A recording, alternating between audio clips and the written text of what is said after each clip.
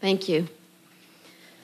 So in thinking about the gaps in what entrepreneurs need in entrepreneurship education, I was taken back to a event I was hosting in 2011. I was working with the State Department where we brought 30 entrepreneurs together from 30 different countries, and we were working on educational and experiential learning with them.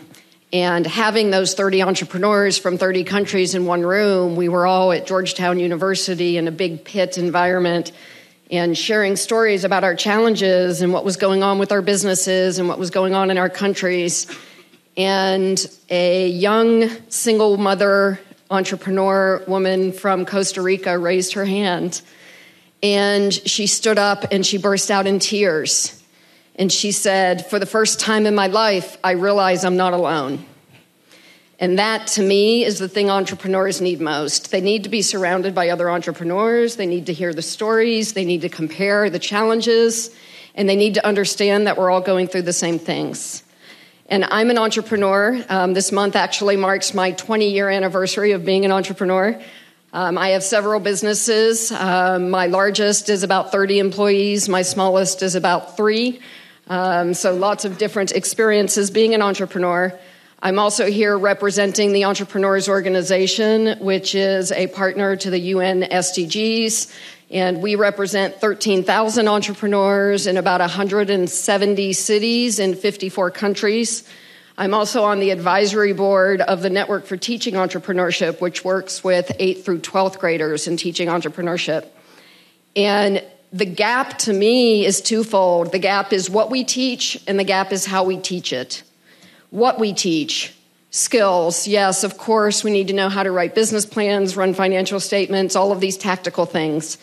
Process automation is going to make a lot of that stuff obsolete at some point anyway. So the skills we're teaching now, yes, they're important, but that's what computers are for. Let's focus more on the mindset. Let's focus on critical thinking. Let's focus on self-reliance and resilience and overcoming risk, being able to fail and start again, which in many cultures is a big challenge. So let's teach those things. And now let's think about how we teach.